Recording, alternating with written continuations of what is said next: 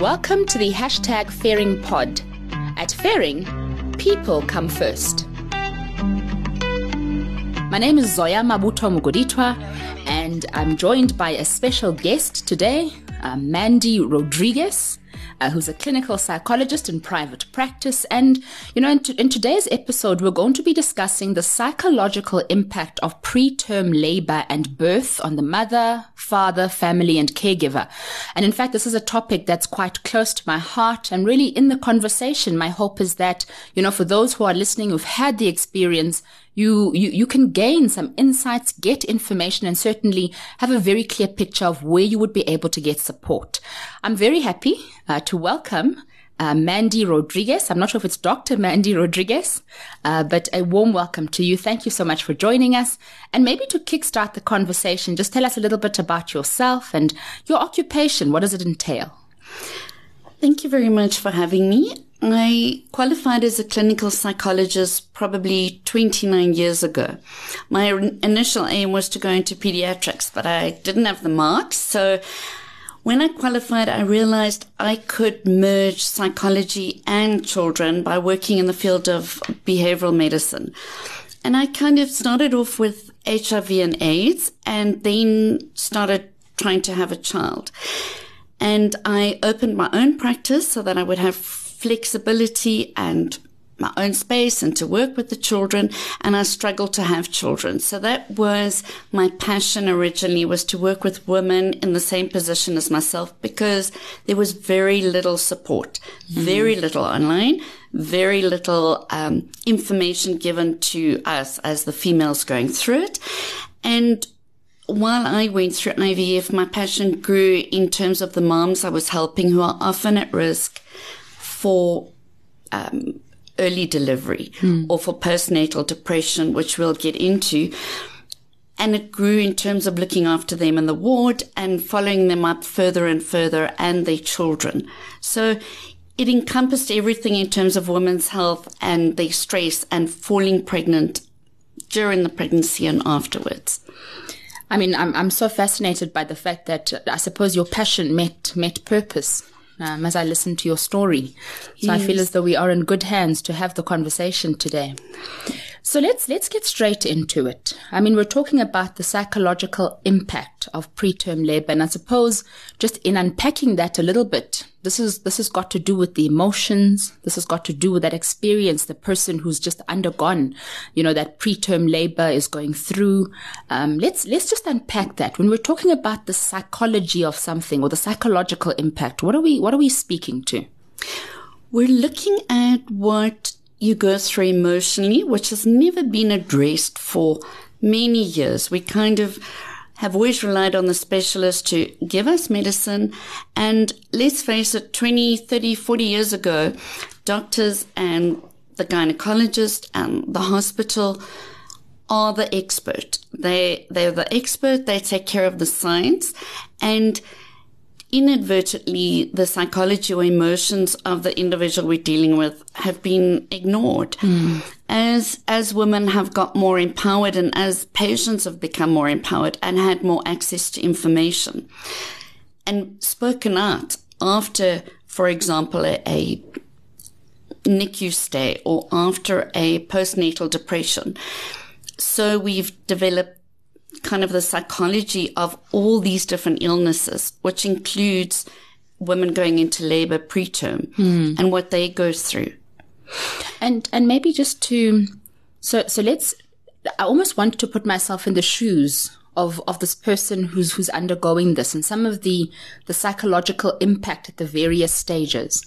So if a woman experienced preterm labor and, the doctor and medical staff managed to stop the labor and she's actually able to then go home, let's talk a little bit about what can she expect for the remainder of the pregnancy. And I'm really thinking about kind of from a psychological aspect on the one hand, and then also there's, things like, is the expectation that she'd be on bed rest, avoid sexual intercourse, etc. Let's just unpack that. So I think let's just look at the average pregnant woman. The majority of pregnancies are fine.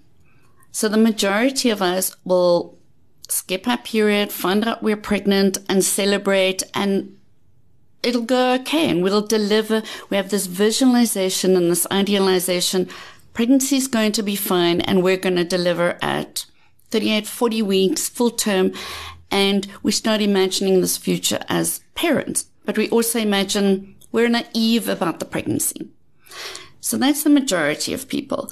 We have those who already know that they're at risk, such as an IVF patient or someone who's had an early miscarriage. They go into their pregnancy already anxious. They are already at risk emotionally, and they kind of grading their pregnancy in terms of, let me get to a heartbeat. Let me get to the 10-week blood test. Let me get to the first trimester. Yeah. And they take this breath of relief when they get to 22 weeks, 24 weeks, and they're looking at preparing the nursery and getting everything done for 40 weeks. Mm. And then something goes wrong. And suddenly they are faced with this relentless anxiety going forward. Mm. Once something goes wrong in a pregnancy, it's very hard to suddenly become naive about the rest of your pregnancy. And once something goes wrong, possibly in a first pregnancy, the subsequent pregnancy, it almost takes that naive enjoyment or ignorance away from the next pregnancy. Mm. So let's just understand, if we go into labor prematurely, when you discharge from the hospital, you're going to be anxious. Mm. That's a given. But we got to make that, how do we manage the reality of that anxiety? Mm. We know that medical science and medication and drugs are good at this point, and that's what your gynecologist will give you, or your hospital will give you. You got to trust your specialist is not going to let you go home if he honestly believes there's a benefit to keeping you on a drip or keeping you on meds in the hospital. Mm. If you are fortunate enough to go home, yes, you're going to be aware of every twinge that's happening. And I always say, err on the side of caution. So yes, your gynae, dependent on why you were admitted, is going to say avoid intercourse. Mm. Avoid possibly having a long bath. If your membranes have ruptured, you're not wanting to get a bath or any infection happening. If it was labor and we managed to stop it, you're going to be waiting for another cramp and you're going to be traumatized by that. And if you need to, and if you have a good relationship with your doctor, go to the labor ward and let them check. Mm. Rather err on the side of caution, because the worst is if you have regrets and you could have done something. Mm. So yes, it's not going to be as nice when you go home. You're probably going to be less naive about having a baby shower. You might feel, I don't want to have a baby shower. I'm so scared I'm going to jinx it. And I say to the moms, your mind is not strong enough to actually have jinxed and caused you to go into labor or caused you to have lost your baby. We are not that powerful. Then there would be more miscarriages and more preterm labors of people who don't want their babies. And I suppose just listening to you talk about your mind is not that powerful, giving this advice to the ladies who come, because I think what happens is that the story starts to play out in your mind. And of course, there's a tendency, and I don't know if this happens to all women, but you almost imagine the worst case scenario. And so, I mean, how do we manage that? And I imagine that's part of that anxiety you described, where you said, something goes wrong and that anxiety sets in immediately. How do I control or manage some of that mental sort of busyness where a story is playing out in its mind? I'm super anxious and it just continues to build. What are some of the things I could do to manage that? So what I like doing with women is saying, let's break the rest of the pregnancy up into little manageable steps on a ladder. So for example, if you're 20 weeks in this preterm labor right at the beginning, they manage to stop it, let's break it up and say, what is the next step I got to get to? Well, I want to get the birth weight of the baby up to 500 grams. What is the next step? I'm then 24 weeks, and maybe, well, we actually know nowadays that babies of 20 weeks, which ethically, they can be viable and can be saved and can actually survive. But And there is a big ethical debate that I'm not going to go into now. But we've got to then say, so I get to 24. What is the reality? My baby will be maybe a micronet, or it'll go into NICU. It'll be ventilated.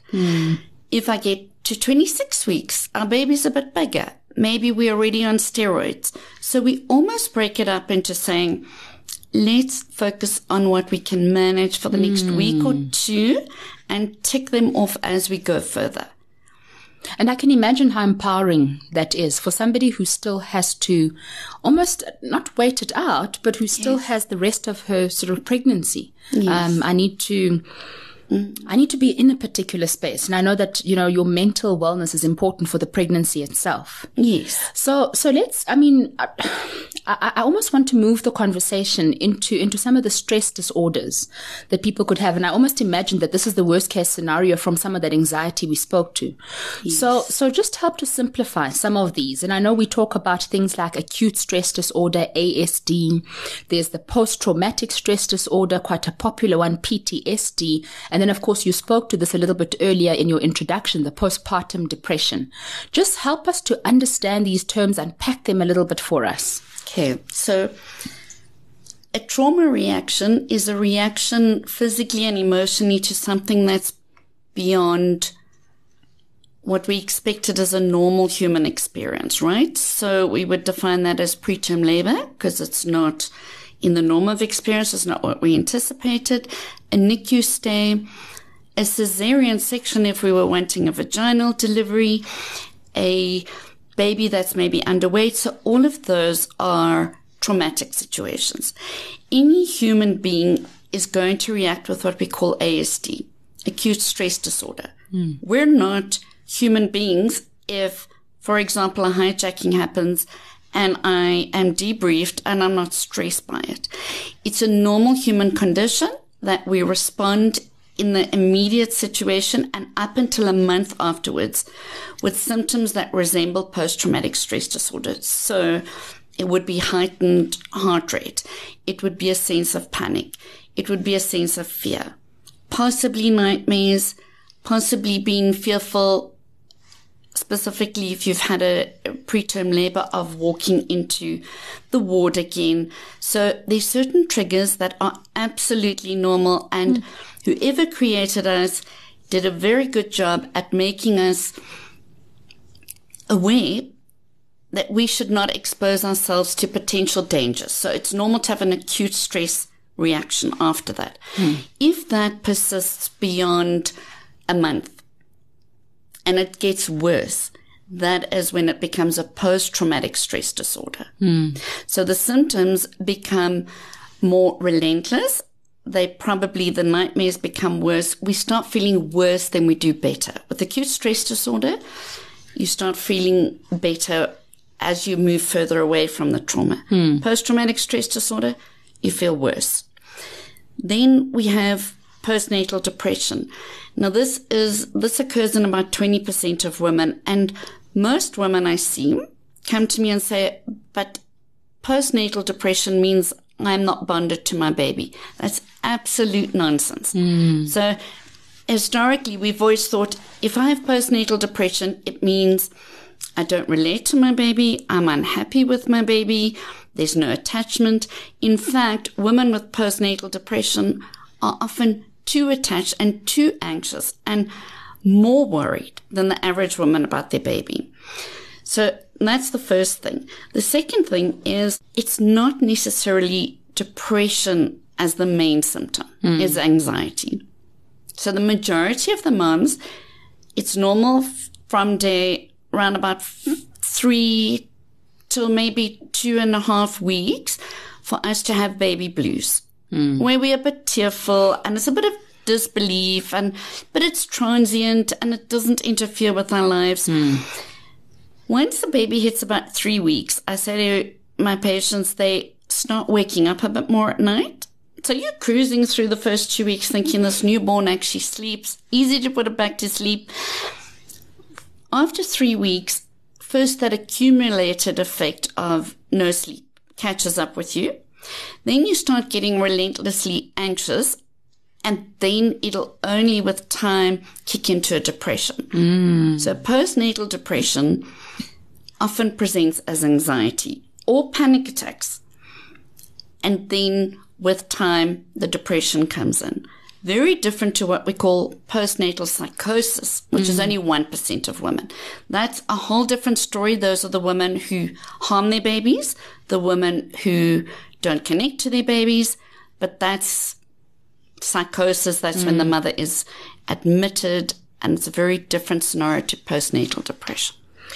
I mean, I think it's important to distinguish between the terms because, I mean, if a woman has experienced preterm labor and let's imagine she suffers from that acute stress disorder, which you described as a response to trauma, it's pretty normal. Yes. I mean, I'm hearing that it's pretty normal. Yes. But the minute that is prolonged, so I think you spoke about, I think you said 3 weeks? They generally say if it goes beyond a month, but I would say if it's not improving within 2 weeks, 3 weeks, yes, it's getting worse. Because remember, with an acute stress reaction, the body is programmed to kind of avoid maybe for a while driving alone at night because, maybe it's the body saying, well, it's not too safe to do that, so avoid it. But the next week you're able to drive that same route and your heart rate's not fluttering, etc. It starts getting better and you're able to approach those triggers. You don't become avoidant.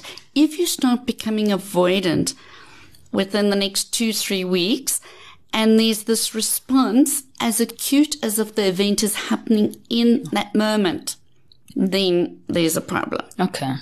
That's why we debrief people in the first 2 weeks. It's based, and you'll see the police do that after a trauma. It's best to bring in someone to say, this is quite normal right now. This is what you're going to go through. Describe the symptoms. And I'd love to do that with women to say, this is actually what you're going to feel right now. It's going to resolve. If it doesn't with time, then we'll manage it. And I think that's important. Yes. So you're going to feel this almost to give the sense, look, you are going to feel a little bit blue. Yes. But if it's prolonged or if it gets any worse, then you need to think about, consulting the appropriate healthcare practitioner or getting whatever, support or help you need. Yes. 100%. I think that's important. I want to go back to, when we started the conversation, I said, this woman has experienced, preterm labor. And for the most part, she's been fortunate enough to be able to go back home. And, she's dealing with a couple of sort of emotional challenges, etc. And I think you've been wonderful in terms of assisting us to think through how she could work through that. So I love what you said about, how we break it up into those steps. I think that's incredibly empowering. We deal with what we can manage at that particular point in time. Let's go to an example or a situation where, the labor can't be stopped. So, we've got this baby that needs to be delivered, let's say at 26 weeks. Can you assist us to think, or rather explain, how the mother's psychological state could be affected, by this preterm labor that includes things like a gestational age, that it has not reached its full maturity. So baby comes in earlier than the 40 weeks. Things like the weight of the baby. I mean, if I think about pictures that I've seen, the babies are tiny, and so you've got this little baby you could hold in the palm of your hand. Yes. Let's talk a little bit around that experience. So the biggest thing is when we hear that a baby's coming earlier, especially at 24, 26 weeks, is we know that the baby, even if it's managing to weigh a little bit more than what we anticipated, its lungs and all its organs are not developed to the point of an older baby, even though the weight might be a bit raised or higher than what we thought. The lower the gestational weight and the lower or the gestational time and the lower the birth weight, obviously the more risk to the baby. So when we look at going into a NICU ward, first of all, the baby is taken while the mother's on the table ordinarily, even if she gave birth vaginally, that baby is whisked away. So the mother often doesn't see, what is this, doesn't hear a cry, what does my baby look like? They don't see how small it is. And this is where I often say, if the woman's fortunate enough to have a partner, which a lot didn't during COVID, decide with your husband who's going to go with the baby. And obviously it's going to be him. So your big concern when you're lying there is, my baby. Allow your husband to go into NICU or go with the pediatrician. You often won't get to see your baby straight away because the peds are working on the baby. So there's this lack of not knowing what's going on. And that's where I like, if we're able to anticipate a woman's going to have a preterm baby, have a visit to the NICU ward, if possible. Expose the woman to what the babies look like. Sure. Even if it's through the little window in the NICU ward, just so that they know the baby is going to be full of pipes. The baby potentially could be in a little plastic wrapper. The smaller these babies are, the more likely their skin is to peel. So you put them in almost a Glad wrap so that you're protecting their skin. They look like baby birds. Now, to have a look at this, and this is your baby that you carried, is going to be a trauma in itself. Never mind the fact that you delivered early. So the best way to try and avoid that is prepare them for it, including the husbands. And then is that long, hard road of those first 24 hours, that first 48 hours, where we don't know what the outcome's going to be. We don't know what the infection is like. We don't know if the baby's going to survive. And I think that's the hardest for the parents. They don't sleep. And we know if they don't sleep, there's going to be a worse post-traumatic stress reaction. In fact, women who don't sleep for 2 or 3 days, anyone who doesn't sleep, can actually start presenting with hallucinations and with extreme, not psychosis, but with extreme things that don't make sense to them and out of touch with reality. We don't want that. So we want to know your baby is in the best hands possible, in an environment, in a NICU with the best people possible. You need to keep yourself, you've got to sleep, you've got to get up and come sit with your baby, but they're looking after everything they can. No one can do it better right now for that baby than what they can. So, I'm imagining it. And one of the things I remember just about my own experience was when, you deliver the baby, and I had C-sections, but baby comes and they bring baby to you and they encourage that contact with baby. They say, that's critically important to start that bonding process. If I'm understanding you correctly, you're saying in this instance, even that, they obviously are wanting to ensure that the baby is healthy. Yes. And so I'm imagining, or I'm understanding, that a mother typically wouldn't even have the opportunity to do that skin to skin contact. And I think that in and of itself is daunting. You don't see this child immediately. Your baby gets taken to, you say it's NICU. Yes, it's neonatal NICU. ICU. So we abbreviate it as NICU. Okay, that's the term. I kept hearing the word NICU and I thought it must be the NICU. Yes. Okay. Yes.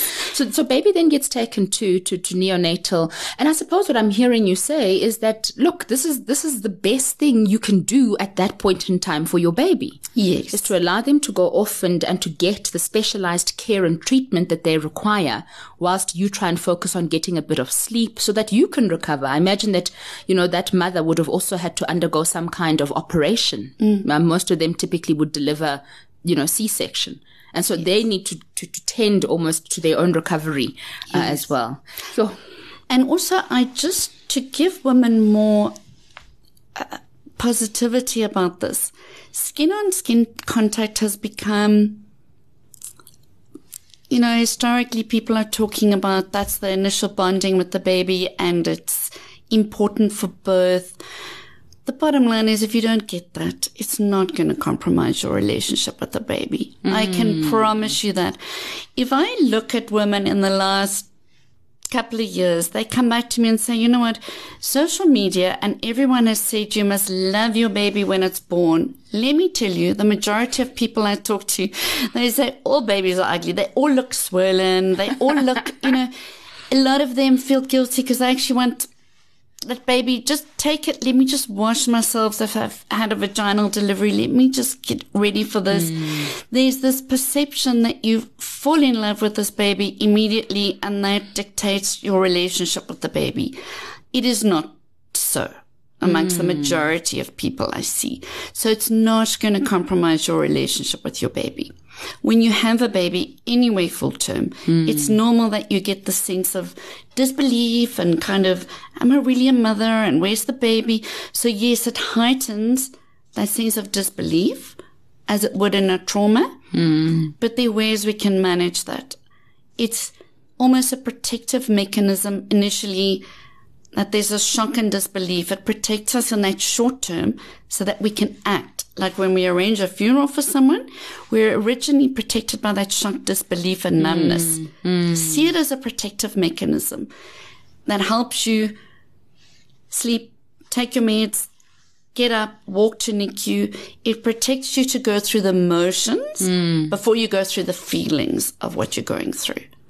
I mean, I love what you're saying because I think traditionally we have been conditioned into believing that if you don't have that immediate bond, and even in sort of a pregnancy where it is full term and you've had no complications, I've also heard people who say things like, that baby was brought to me, I looked at this thing and I thought, that's nice, just take it away. Yes, and so it wasn't, I think what I'm hearing is that it's different for each person. Absolutely. It's a unique experience to the person who's having it. And so, if you're sitting listening to this, I suppose that's what we're saying to you, that this is an experience that's different, for different people. Yes. And so I wanted to talk a little bit about, those feelings that a person might have. So they've sort of gone into preterm labor, and there is that sense of disbelief. You've just spoken to that. Could that even sort of develop into a resentment of sorts, a resentment that something more could have been done to prevent the preterm labor? Is it normal for a woman to also be sitting with a situation where they start to blame themselves even? What are some of those typical reactions that we see, and what would you offer to somebody who's sitting with that?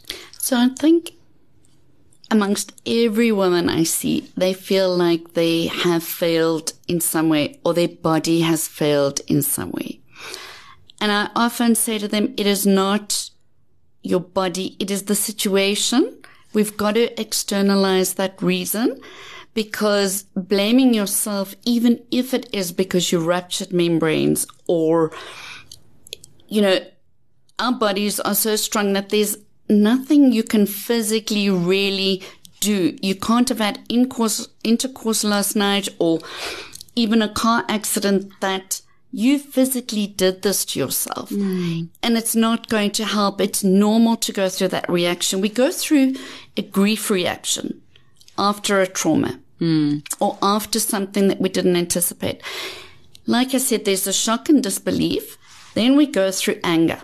Okay, anger is stage 2 of grief, or accepting something. There is going to be anger. There's going to be blame.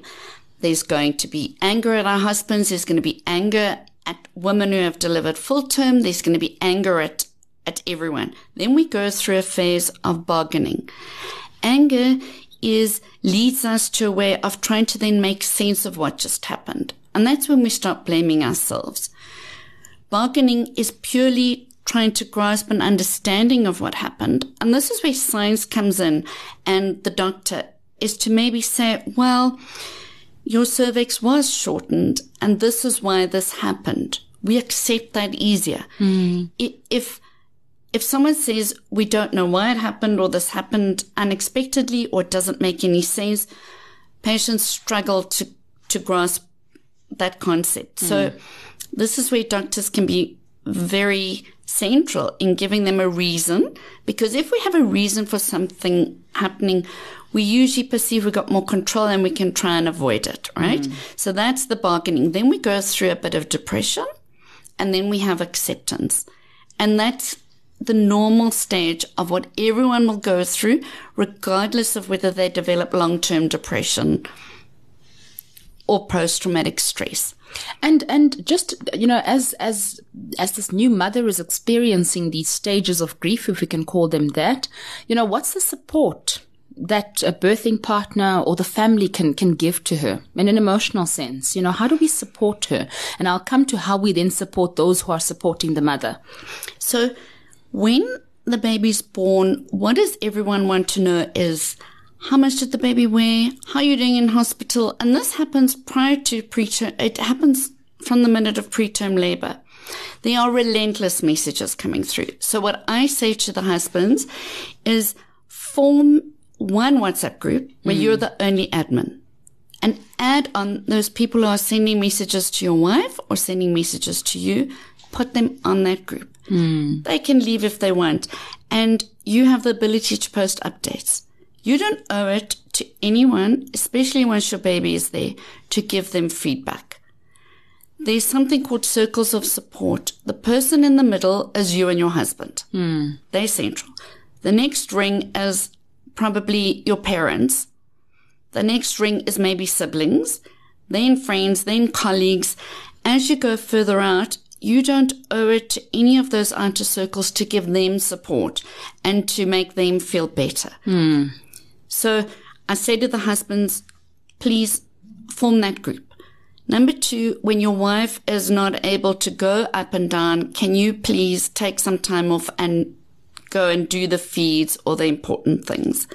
Once mom is discharged, that's when all the help comes in from all the others. The food.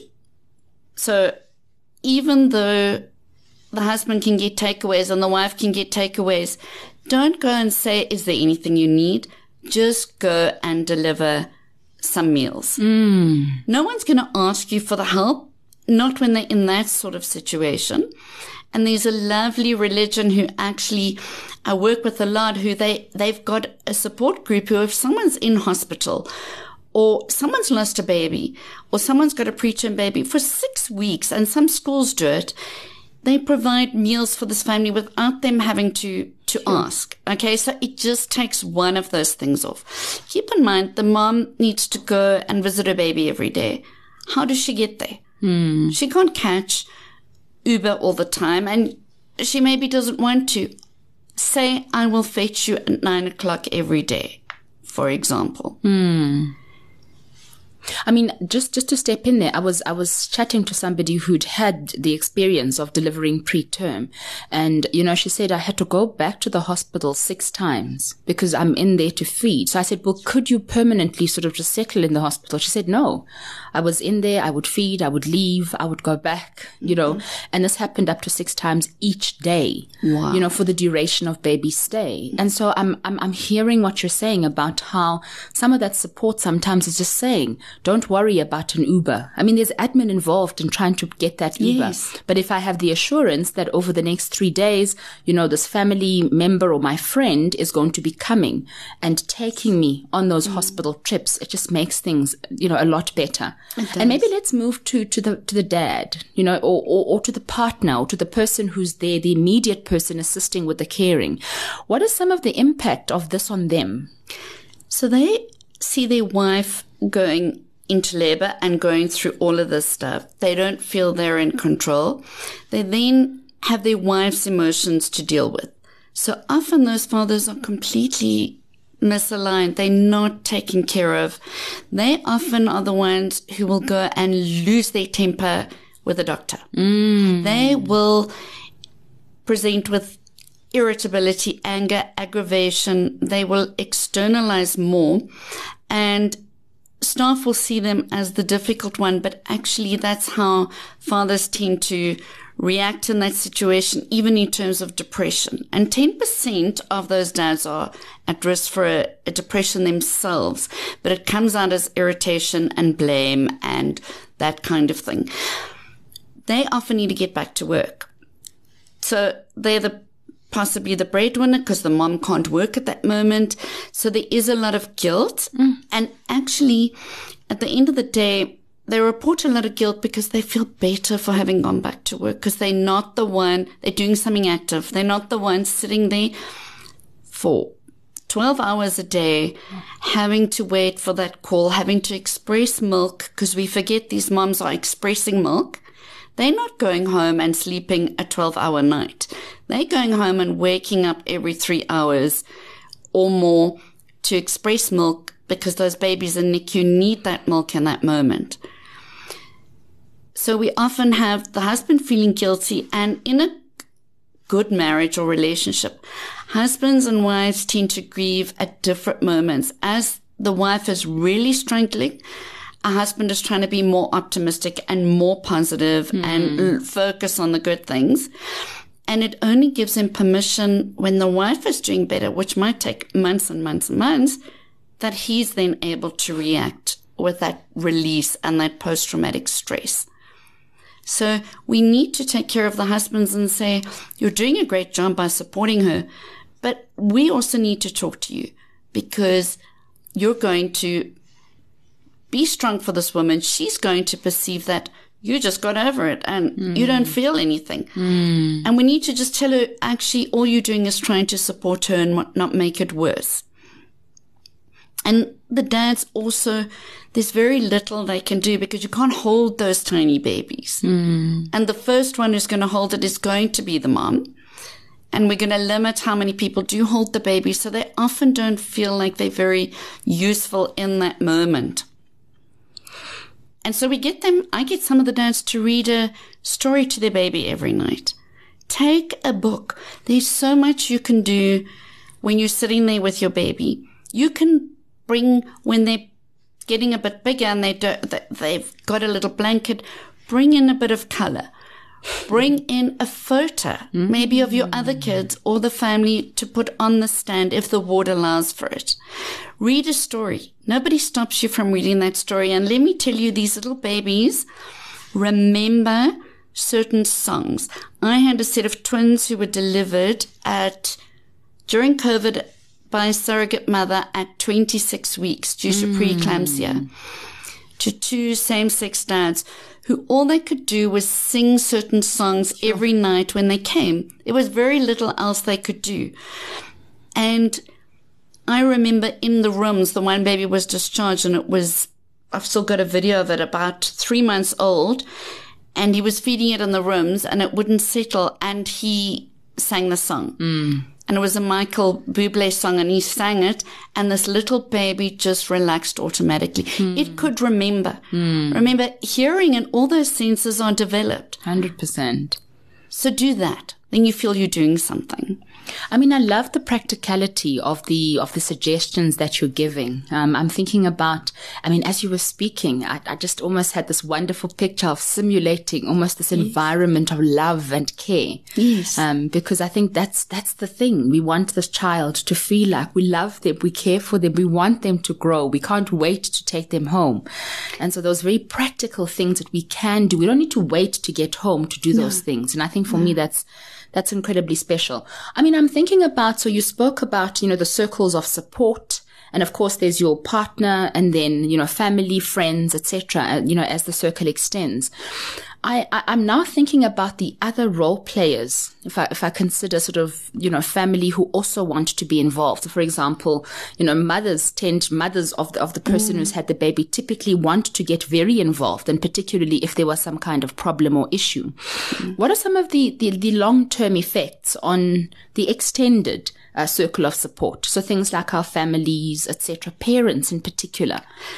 So when grandparents see that their grandchild is potentially critically ill, they grieve or have a loss not only of this grandchild that was going to be, but they exceptionally sad for their child.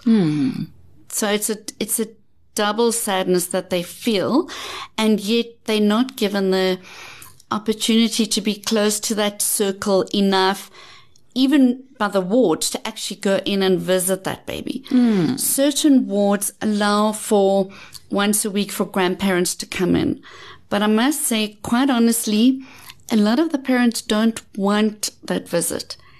They actually don't want, and it's not about exposure, it's just about there's too much that they're emotionally dealing with, that they would just rather minimize any emotional interaction. It is so hard for them to even say, hello, how are you? Or what are you having for lunch? That they actually don't want that. So the grandparents and family feel very separated from this and helpless as to the updates. The best they can do is be on those groups, do the practical things, and when the baby comes home, allow for that mother and that parent to dictate when you can visit. And because the biggest problems in relationship come in if you overstep those boundaries. You're going to let the parents decide those boundaries. And this is where we see mothers, mother-in-laws, competitions start developing. And sadly, this can carry on indefinitely. So we want to actually say to parents, allow you dictate when people can come visit and how much contact they're allowed. And everyone's got a word of advice in terms of this prem baby going forward. You are allowed to, as the parent, put out a sanitizer at the front door. You are allowed to say this baby is not going to see people for the next 3 months, or it's not going to go to creche for 2 years because I'm worried. Doesn't matter what everyone else thinks. Doesn't matter what everyone else's story is. Always remember you the center of that story. And I think your parents need to recognize that. And then beyond that, they're the center for the extended family. Again, I mean, that's incredibly important. You don't want a situation where the grandparents, because they feel left out, it's not personal. It's just somebody who's having to go through a very challenging time. There's a lot that's happening around them. And in fact, they need that space. I want us to get into some of these things that are happening. So I imagine now that this mother, is able to go to NICU, to bond with her baby. But I also know, from having had a couple of conversations with people who've had the experience, is that, NICU is very specific about how they do things, very specific in terms of the rules. I remember the lady I was chatting to saying to me, there's checklists. You're ticking checklists for mother, checklists for baby. And so let's sort of almost go through what some of those things are. I think it's important. And then beyond that, if you have any advice for somebody who is struggling a little bit to cope with all of that, that situation. So NICU is probably got the best staff. If I look at interacting with staff, these are ladies and men who are absolutely passionate about babies and are very dedicated to their jobs. They know what they're doing.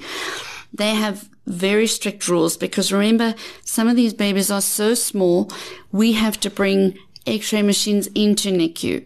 We've got to possibly perform a surgery in NICU because the baby can't go to theatre. So they have to have strict rules there. Number 2 is these babies are very susceptible to infection.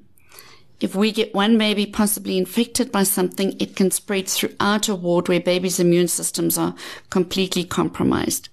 So they limit who's allowed access to the ward. They also limit times. So we allow the team of doctors and pediatricians and OTs and physios to go and visit those babies during certain times. So the hospital might say, no parents allowed up until we open the wards to you at maybe 9 in the morning. And you've got to respect those. There's feeding times at certain times. And the best babies are the ones who come up with an amazing routine from NICU because they have to function on routine and on certain structures in that ward. They don't want relentless visitors. We are dealing here with critically ill babies. So you cannot have more than one visitor there and at certain times because you've got to work on changing these ports. It's not like an adult ICU and even there it's limited. So they need that time in order to plan their day. And there's the very critically ill babies, and then there is a high care usually attached to that where maybe they're a little bit more flexible, but generally not. In terms of managing afterwards, I think you've got to know that once you've had a prem baby, you're going to be anxious. You're going to be told that your baby is more vulnerable to maybe a chest infection in the future or asthma. And you're going to stress about that. And every time they cough, you're going to worry, is it asthma? Is it a chest infection? And it's not always. One of my kids spent some time in the NICU, and fortunately at the time, I didn't realize that they're more susceptible to maybe chest problems. So I didn't think twice about it if he got pneumonia or anything, and he survived. And I didn't go and run to the pediatrician and get the extra meds. But again, it was a short NICU stay. When they're there for an extended period of time, or they are prem, you're going to be anxious about what are they exposed to and how many people do they see. You're almost robbed of that joy of going to the mall, out for lunch with your little baby, because you're so scared that it could actually mean something serious and a readmission back to the ward. So the first few months, you probably just coping mechanically. You just getting through feed to feed. You're not sleeping because you're worried, what if the baby's heart stops? What if there's a problem at night? Your baby's probably very small. You feeling you cannot let it sleep too long, even if it does, because you got to feed it. So people don't go for support in those first few months. They're often so anxious to leave that baby, which shows that they're very attached to the baby, but they're anxious. There's a separation anxiety going on. They only present then months or a year down the line when they almost surface again and the baby's sleeping a bit longer, or they finally delegated something to their mother or to a caregiver. So pick up as it's becoming, when you're feeling down, you're not getting sleep. Especially that catch up of no sleep. And even if it means you've got to get someone in to sit with you, you don't need to give them the baby. You can do the basics of feeding your baby, of weaning it, of changing it. But if you've got someone who's just sitting there next to you and watching something on TV, watching ENCA, watching a series with you, even if they spend the night and you happen to fall asleep, someone's sitting there as kind of the caregiver of the baby. So there's just this peace of mind, I find. You don't need to relinquish everything to somebody else. And again, I think it takes us back to that conversation around the importance of support. I think support is critical, and I think we've spoken to the support of your partner. I think we've spoken to the support you have from extended family, etc. What we didn't talk to, and I'm curious about this one, I'm a mother to 3 children. And as you were speaking, I was thinking, oh my, there were 2 others at home at some point when I had gone to have the 3rd one. Let's talk a little bit about the impact of something like this on the siblings who are expecting that their little baby brother or baby sister would be coming home. How do we assist those, young siblings? Yeah. They go through a difficult time because the mom goes into preterm labor. She's admitted, and maybe it's not for a long time, but depending on how young they are, they don't understand this. They think mom is ill. And then mom comes home and mom's a different person with the baby in her tummy. The younger they are, the more resentment they'll kind of feel towards this baby or towards what's in mom's tummy. You start preparing them then that you're going into hospital. But often it's unpredictable when we have a preterm delivery. So you're going to hospital and baby's sick. So all these children at home see is mom's gone for 3 days, unless she has complications, it's longer. Dad is potentially gone. And there's other people looking after us. Our routines are changed. Then mom comes back, but she's maybe not well, but she's always visiting baby. So before they were anticipating at least there's something visual that they can see. Now there's something abstract that maybe they build a bit of resentment to, a bit of trauma because they associate this baby with mom disappearing or mom not being well. Then they hear about the baby being sick. And our kids, depending on their level of abstraction, when they hear baby sick, for them, their little mind jumps to, especially if that baby is very ill or sadly passes on, their mind starts thinking every time someone gets sick in my little world, they're going to die. So there's certain books that we can buy that is at age-related kind of vocab that we can read little kids, just like they're preparing for a baby. How do we prepare for a sibling?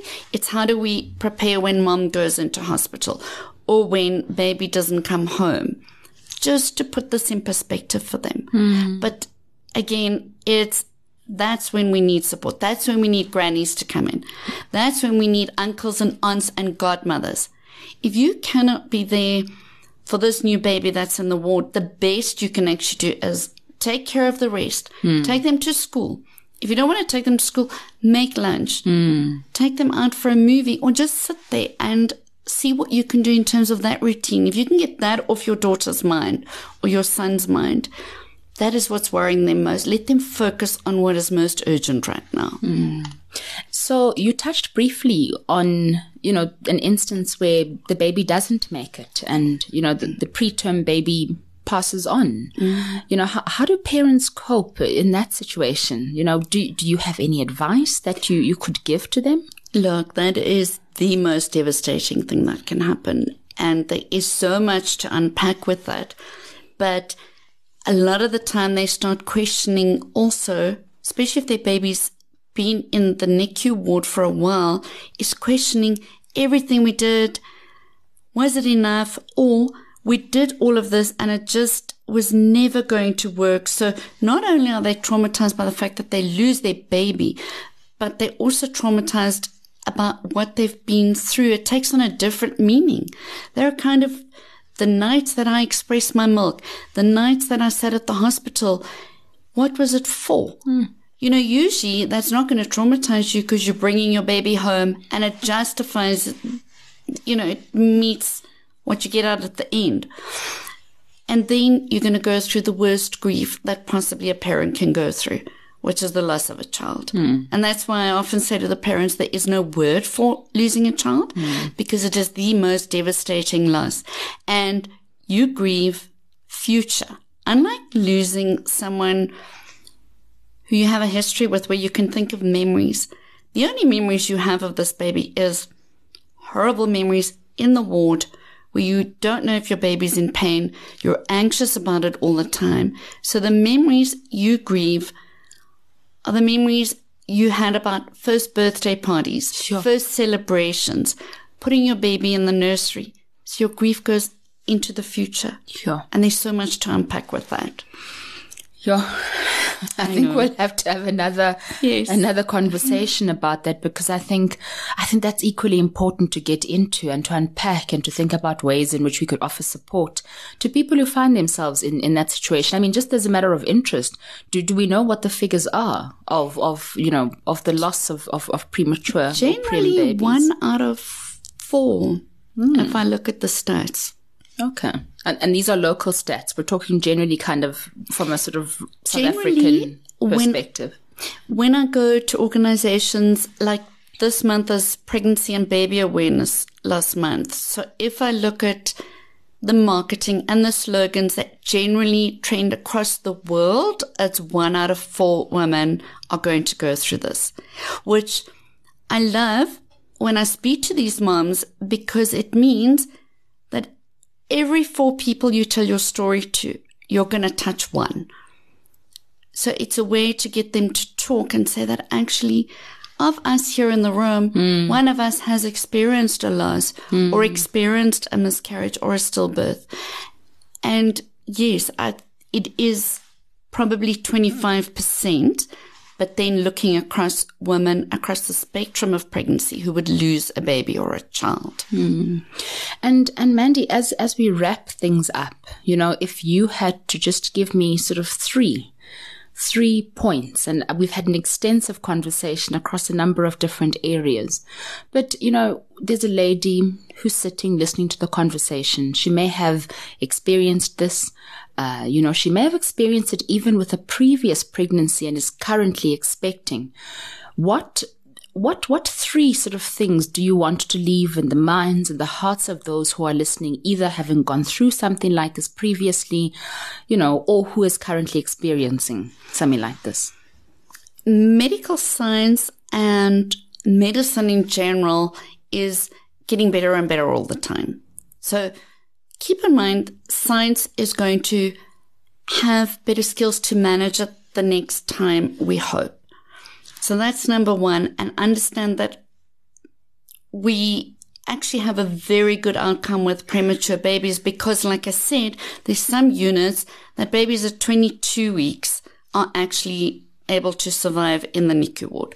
Number two is your baby is probably safer in a NICU ward than it is inside you in that time. If there's a reason to deliver, understand that your baby, don't ever regret it, would have been more harmful to keep that baby inside and more sense of lack of control because you can't see what's going on. When we go into the NICU ward, we can at least try and manage and replicate what's going on.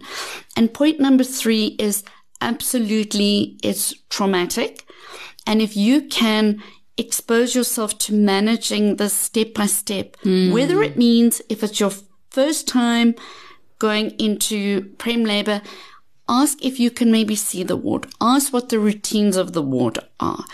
Ask what you should pack in case your baby comes early. Ask those questions.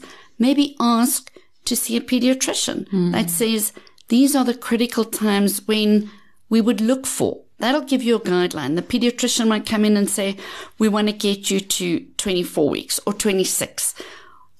And so you've got some sort of roadmap ahead. Thank you. I mean, I think the conversation has been insightful. I think it's been informative, but most of all, I think it's been encouraging. And so I want to appreciate, the contributions you've shared. I really love the practicality of the recommendations that you've shared with us. Thank you so much, Mandy. It's a pleasure. Thank you. Thank you for listening to the #FairingPod. Join the conversation by following us on social media. We are on Facebook, Instagram, and YouTube under Fairing South Africa. Have you been diagnosed with IBD? Download the Fairing IBD Health Diary app today. The Fairing IBD Health Diary app is available on the Apple App Store and the Android Google Play Store.